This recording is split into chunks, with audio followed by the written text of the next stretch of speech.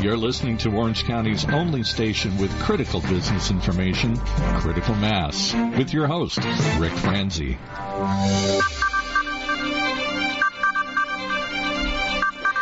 Welcome to today's episode of Critical Mass, Coast to Coast. I am your host, Rick Franzi. This business talk show airs live on Thursdays at 3 p.m. West Coast time, heard exclusively here on OCTalkRadio.net. If you're listening to this show as a podcast, we encourage you to consider listening to the program live during our broadcast times. The show is brought to you by Commerce National Bank, Succession Strategies, and Smart Business Magazine. The goal for this show is to help you, our listening audience, make better decisions. Critical Mass Coast to Coast is a production of Renaissance Executive Forums and Critical Mass for Business. If you'd like to learn more about Renaissance Executive Forums, then visit their website, www.executiveforums.com. We have two guests today. Our first guest is from the great state of Arizona. And it gives me pleasure to welcome Albert Smizer of Smizer, Olson & Watts. Albert, welcome to the program. Thanks, Rick. It's a pleasure to be here. What about your firm? Well, the firm is an intellectual property firm. We deal with patent, trademark, and copyright law, other types of intellectual property such as domain name issues, internet issues, cyber squatting, things like that. And that's what we specialize in. We have about 25 patent attorneys and agents, offices in New York, Arizona, and Washington, D.C. And as you can probably tell, I was originally from New York. I couldn't tell at all. No, I thought you were a native there in Arizona, actually. Not quite. I know that your lawyers, in addition to being attorneys, are also scientists and engineers. Can you tell us a little bit of how that benefits your clients? Patent law is the only separate bar exam. So I'm a licensed New York attorney. I'm also a federally registered U.S. patent attorney. And to take that patent bar exam and become a patent attorney, you need to have a background science degree. And that's essential because we deal with all different types of technology. So I mentioned we have about 25 attorneys and agents. Aside from being attorneys, we have PhD chemists, we have electrical engineers, mechanical engineers, biotech people, so that they can relate to the inventors and understand what they've developed and then write and prosecute patent applications. The area of patent law and securing patents has been in the media. I'm a lay business coach, here in Southern California, but I know that it's made the national news and the business news as well because there have been some fundamental changes, at least in how patent protection is viewed. I'm wondering I'm not asking for any legal advice here. I'm just asking, from your knowledge of that sector of law, can you give the listening audience, which are mostly business owners and executives, sort of a sense for what's been going on in the past few years? Not a problem. Actually, it's interesting because I also teach patent law. I'm an adjunct professor at a local law school here. And so this semester, I had the wonderful opportunity of teaching two sets of law, the old law and the new law that came in place primarily on September 16th. It's called the American Invents Act.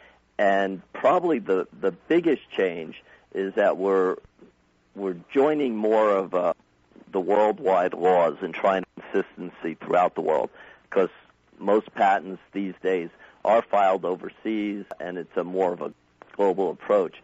So probably the biggest change is that the United States has gone to what they call first to file.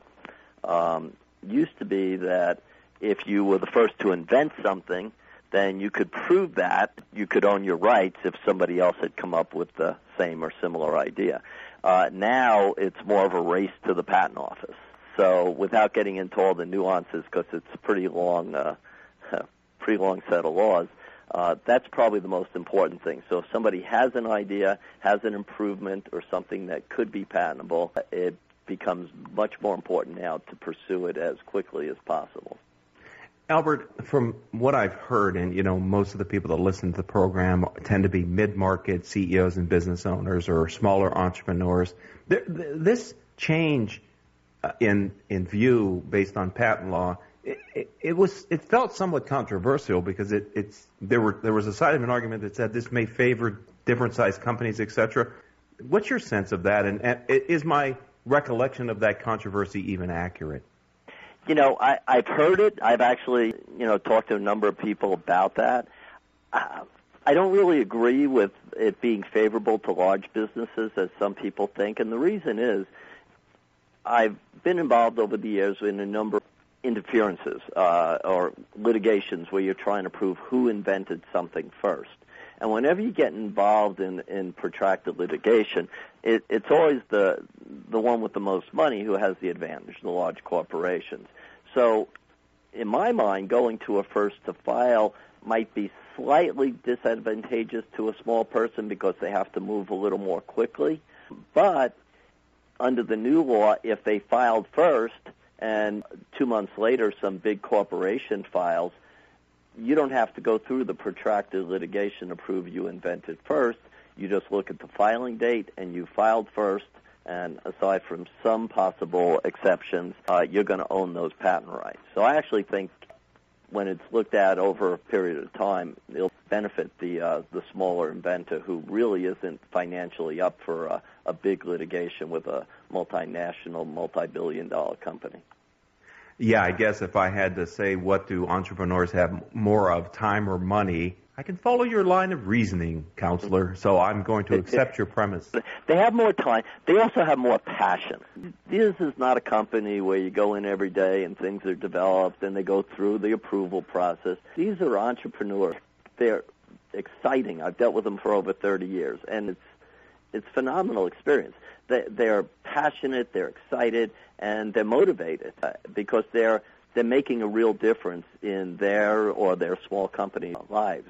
And that's a great aspect of dealing in patent law. Yeah, and many times, I'm sure you've seen this, especially with entrepreneurs, that patent may be their only path to having a viable business. So it's critically important to them versus, my sense in having worked in Fortune 100 and Fortune 50 companies, they don't usually bet the farm on any one technology. It's just they're so diversified. It's nice to have it for the growth, but it's not critical to the survival of the business as it would exactly. be with an entrepreneur. One of the things when I talk to a small company or an individual inventor that I try to get across is that patents aren't best used to go out and sue people because that's expensive. For the small to mid-sized company or the independent inventor, the patent forms the basis for a lot of times raising funds, getting investment capital for marketing purposes. It's a lot easier to get your product put on the shelves when you can explain that it's patented and that if the company wants to buy it, they have to buy it from you because you own the patent. So I like to look at a patent more as a tool, a businessman's tool to raise funds and market their company. I completely agree. It's a barrier to entry. It's all the things that you said. It's a part of your assets, and it's a part of the wealth of the company, the intellectual property. So the issue of patents can be confusing because it's a lengthy process and it's dealing with the federal government, and I'm sure in your experience you've seen this as well. Many entrepreneurs and mid-market CEOs aren't really clear on what that means when you have to engage a federal agency to secure a patent. But from your experience, when an inventor has a patent and they want to work with you, and I know that you guys file many successful patent applications every year, what can an entrepreneur or business owner expect the process to be like, Albert? What are they in for? Well, the first thing I always say, and this is one of the first things that was taught to me by the person who was my mentor, a man by the name of Charlie Watts, who was absolutely brilliant in patent law. And that is, I asked him one of the first days at work, I said, Charlie, how do I know something's patentable? And he said, well, show me a difference that makes a difference. And so I think the first step is for somebody who is in business, has products or processes, if they're doing something different and it gives them a benefit, if they have a difference and it makes a difference, that's something that could be the subject of a patent application. As that person comes to me and I look at it, one of the first steps can be performing a patentability search in order to determine whether or not the idea really is available for patenting. Then, and you're 100% right, you're dealing with the government, the process can be long, it can be somewhat laborious and tedious. But the key, and what I try to focus the inventor on, is not the getting the patent, because that, just because you're dealing with government, can take easily a year or two, or more in some cases. The key for them, and I'm sure you've seen it many a time, is to get patent pending. Okay, and you see a lot of products out there. They're not patented, but they're marked patent pending. When you file your patent, that kind of establishes your right. You know, I filed it at this day, and especially with the America Invents Act, where first to file becomes so important. Now you've got a patent pending. You can go out, you can show your product without any concern of losing it. You can, again, license it if somebody's interested in helping you develop it. You can use it to raise funds, or you can use it as an entry to try to actually sell the product. So we meet with the person, if it's patentable. We write the patent application up. They review. We go back, make sure we have everything covered, get patent drawings done, get it filed, and the minute it's filed, your patent pending. It's filed electronically now. And I tell people the minute that happens, run as fast as you can with the technology. Okay. Interesting conversation. I'm so glad that Steve Pincus in Phoenix brought you to our attention here for Critical Mass Coast to Coast. I'm going to ask you to be patient. We're going to take our first commercial break. When we come back, I'm going to ask you to explain, if you would, Albert, to our audience, the difference between applying for a patent and maybe applying for a trademark or service mark. Are you comfortable in helping our audience kind of understand those different areas? Yeah, I've been doing it for about 35 years. I'm really comfortable with it. You have a rough idea of what we're going to be talking about. So, ladies I and have gentlemen, a few thoughts. Stay with us here on Coast to Coast. We'll be right back after these words from our sponsors. Thank you.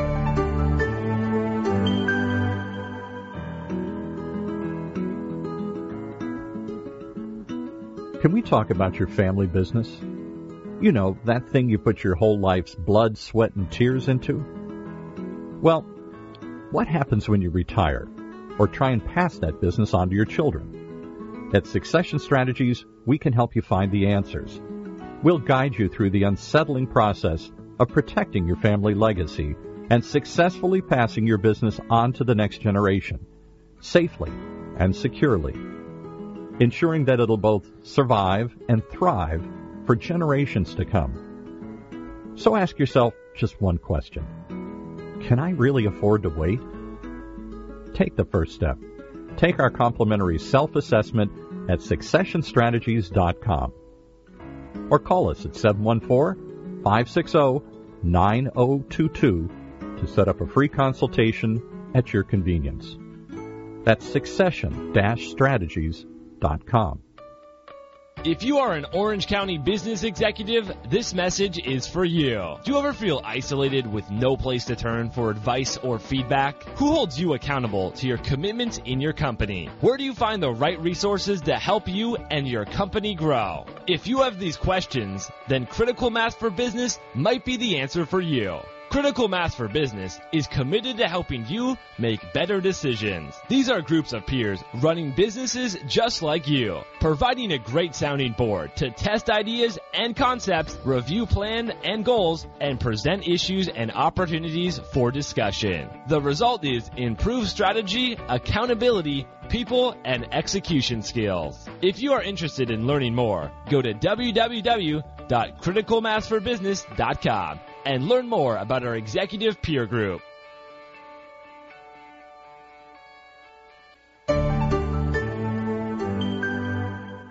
Welcome back to Critical Mass Coast to Coast. I am your host, Rick Franzi. As I said, Critical Mass Coast to Coast is a production of Renaissance Executive Forums and Critical Mass for Business. Renaissance Executive Forums brings together top executives from non-competing companies into an advisory board process through which thousands of leaders gain fresh ideas and new perspective.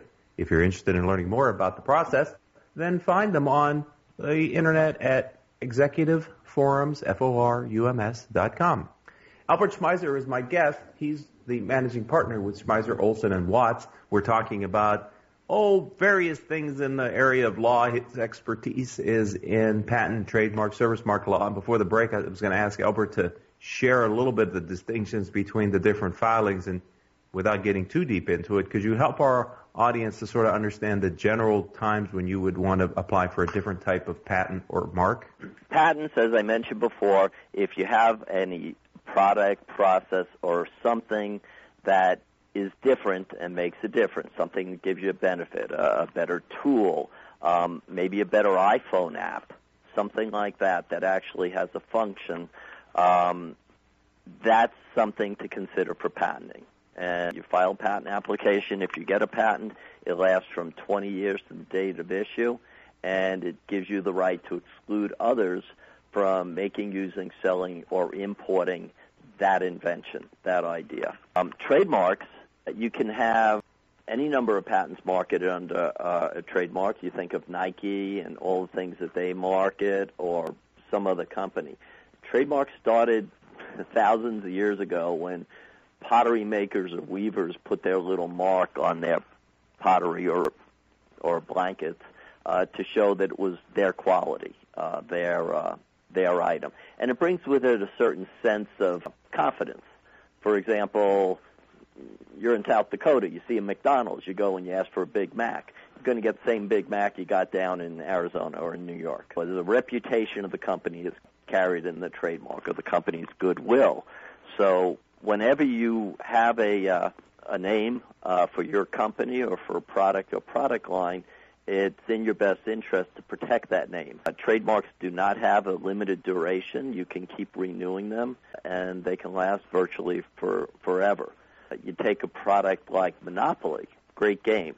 Monopoly was a patent. They patented the idea of putting hotels in houses and charging you more rent when you landed on them. That patent expired, but the name Monopoly was federally registered, and so for as long as that game is out there, for as long as that trademark's maintained, nobody can use that name on a similar or confusingly similar product. I should mention, too, that trademarks also these days very important when it comes to domain names. Domain addresses are becoming extremely valuable to companies, and we've had numerous instances where we've had trademarks for our clients, and somebody starts using a confusingly similar domain name to steal away their customers. And when you have that trademark registration, it makes it much easier to go in and either file a lawsuit or get that infringing domain name transferred over to you. Can you share, from your perspective, Albert, the difference between a trademark and a service mark? It was a distinction that used to exist more years ago. They're both trademarks. Again, a trademark is acquired for something where you show a source of your goods. We made this. And years ago, there were more distinctions than there are now. But if it was a product, such as, sneaker from Nike, then that was a trademark. If it was a service, such as a McDonald's or Wendy's, then it was considered a service mark. You used to file different applications. For a service, you filed a service mark application. For a product, you filed a trademark application. Now they're all considered trademarks, and you simply designate on the application whether it's for goods or services. This is interesting, and I think it's an underused aspect for entrepreneurs and business owners who aren't creating products, the idea of trademarks and how they might benefit their business. You brought up a powerful concept, which is your URL domain name, and how important controlling your brand and creating a space for your brand. I was able to successfully secure the name Critical Mass in my area of expertise, and I got a trademark on the name Critical Mass a year ago because that's the name of my business in the area of coaching and the things that I do. I actually saw the benefit of that shortly after I secured it. I received a request from an entrepreneur in a different part of the country who wanted to offer a similar service and use the name Critical Mass in his market, and his lawyer told him that when they did the patent trademark search that, I was out there and I held it, and he needed to request it from me. So immediately I saw sort of not that we were competitive in any way, but I saw the value of having that registration and that name secured for my business. Perfect example. And, the other possibility was if that person had used it, even if it was in a little bit of a different area, what if they were really lousy at what they did? and all of a sudden the name Critical Mass starts becoming related to this somewhat sleazy operation somewhere else, or somebody who's ripping people off, and all of a sudden the value of your name that embodied all the effort and goodwill you put into it and all the honesty and everything else all of a sudden gets significantly diminished. From my experience, I encourage, again, I work with mid-market and entrepreneurial companies. I encourage them to think about their name, if they have a unique name for a product that they're, or a service they're bringing to the market. I think it's worth the investment of working with a professional firm such as yourself to do the search and to see if it's worth it, and at least get the advice, because if you can secure the name and you can trademark it, then it's just another thing that you have as a property of the business that would create value in the future for you, especially as you maybe decide to sell the business or pass it down to your kids, or whatever. It's another asset that you have in the business, I believe. Just a quick story. I had an attorney who called me one time, corporate attorney, and he says, we're in the process of buying this business. It was a restaurant. It was a very well-known restaurant in our local area. But I keep asking him about the trademark, and I'm not getting straight answers. So I did a quick trademark search, and I said, well, the reason you're not getting a straight answer is because the name of that restaurant is trademarked by a company out on the other coast. And you may not have heard of them, but they have a federal trademark registration. And the day after you buy that restaurant, you could get a cease and desist letter and have to change the name, which was where the value was. Literally overnight, the purchase price of that restaurant dropped by about $400,000. Wow. See, that is, again, it's those kind of stories that people need to pay attention to, because it's a big country with a lot of entrepreneurs, and you don't know who else might have already secured it. Or it's an opportunity for you, if you want to find a revenue source off of it, if some large corporation may want that name and finds value in it. So it's just another thing to think about. And I was so excited when Stephen said you were going to be on the show, and I did some background on you and your firm. I really like the way you position yourself on the web. You guys are forward-thinking with videos and stuff, and I really was impressed with the work that you're doing in your market. So if someone would like to find you online, can you give them your URL, your website, please? You bet. The URL is IP, stands for intellectual property, and then Law USA. So it's IPLAWUSA.com. And that's the firm. We've got offices, Arizona, New York, D.C., and we handle clients literally all over the world. We file patents, trademarks, and copyrights in virtually every country in the world. So we also offer free initial consultations. Feel free, contact us, give us a call. We'll have one of our professionals spend some time. Make sure you understand what your rights are and what opportunities you have. Is it your experience that this area is increasing with the kind of the economy and everything that's going on? Are there more people making patent and trademark filings, or is it kind of a steady state or declining? What's your experience, Albert? It's increasing as technologies increase. As we all know, technology is literally on a tear. It's interesting because even when the economy downturns, I went to visit one of our clients, big worldwide company with offices in Texas, and I went down there. I was speaking to 20 or 30 of their engineers, and the head of the company was there with me, and he said, this is a bad market. It's very hard to sell. We need to get patents so that we can go out there and show people that we have improvements and things better, and that we can make the sale, because it's not going to be as easy as it was. So sometimes even in a down market, companies will actually rely more on their technology, because in a tough market they need every edge they can get to make those sales and to show that they are offering a better product or service.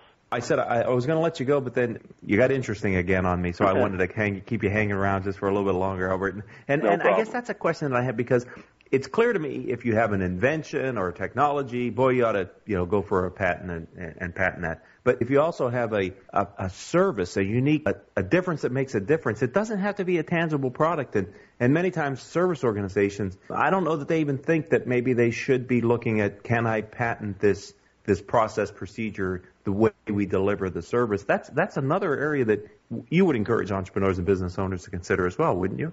By all means. Again, one of the reasons we provide an initial consultation, no charges, unless you're in the field, it's hard to really know. And we'll talk to individuals, or we'll go into companies, and we'll do what we refer to as an IP audit.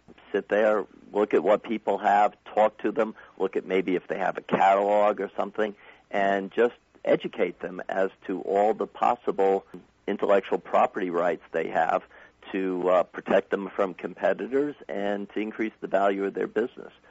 Long ago, I learned that there's no harm in asking. If anybody has any questions, contact us or another IP firm and find out what you have, because it could be the difference between your success and failure, and it could be something obtain and pass on for generations and be the basis for your success. Well, I appreciate your time today here on Critical Mass Coast to Coast. Thanks for being a friend of the program. Welcome to the Critical Mass and Renaissance Executive Forums community, and continued success with your firm in the markets that you service.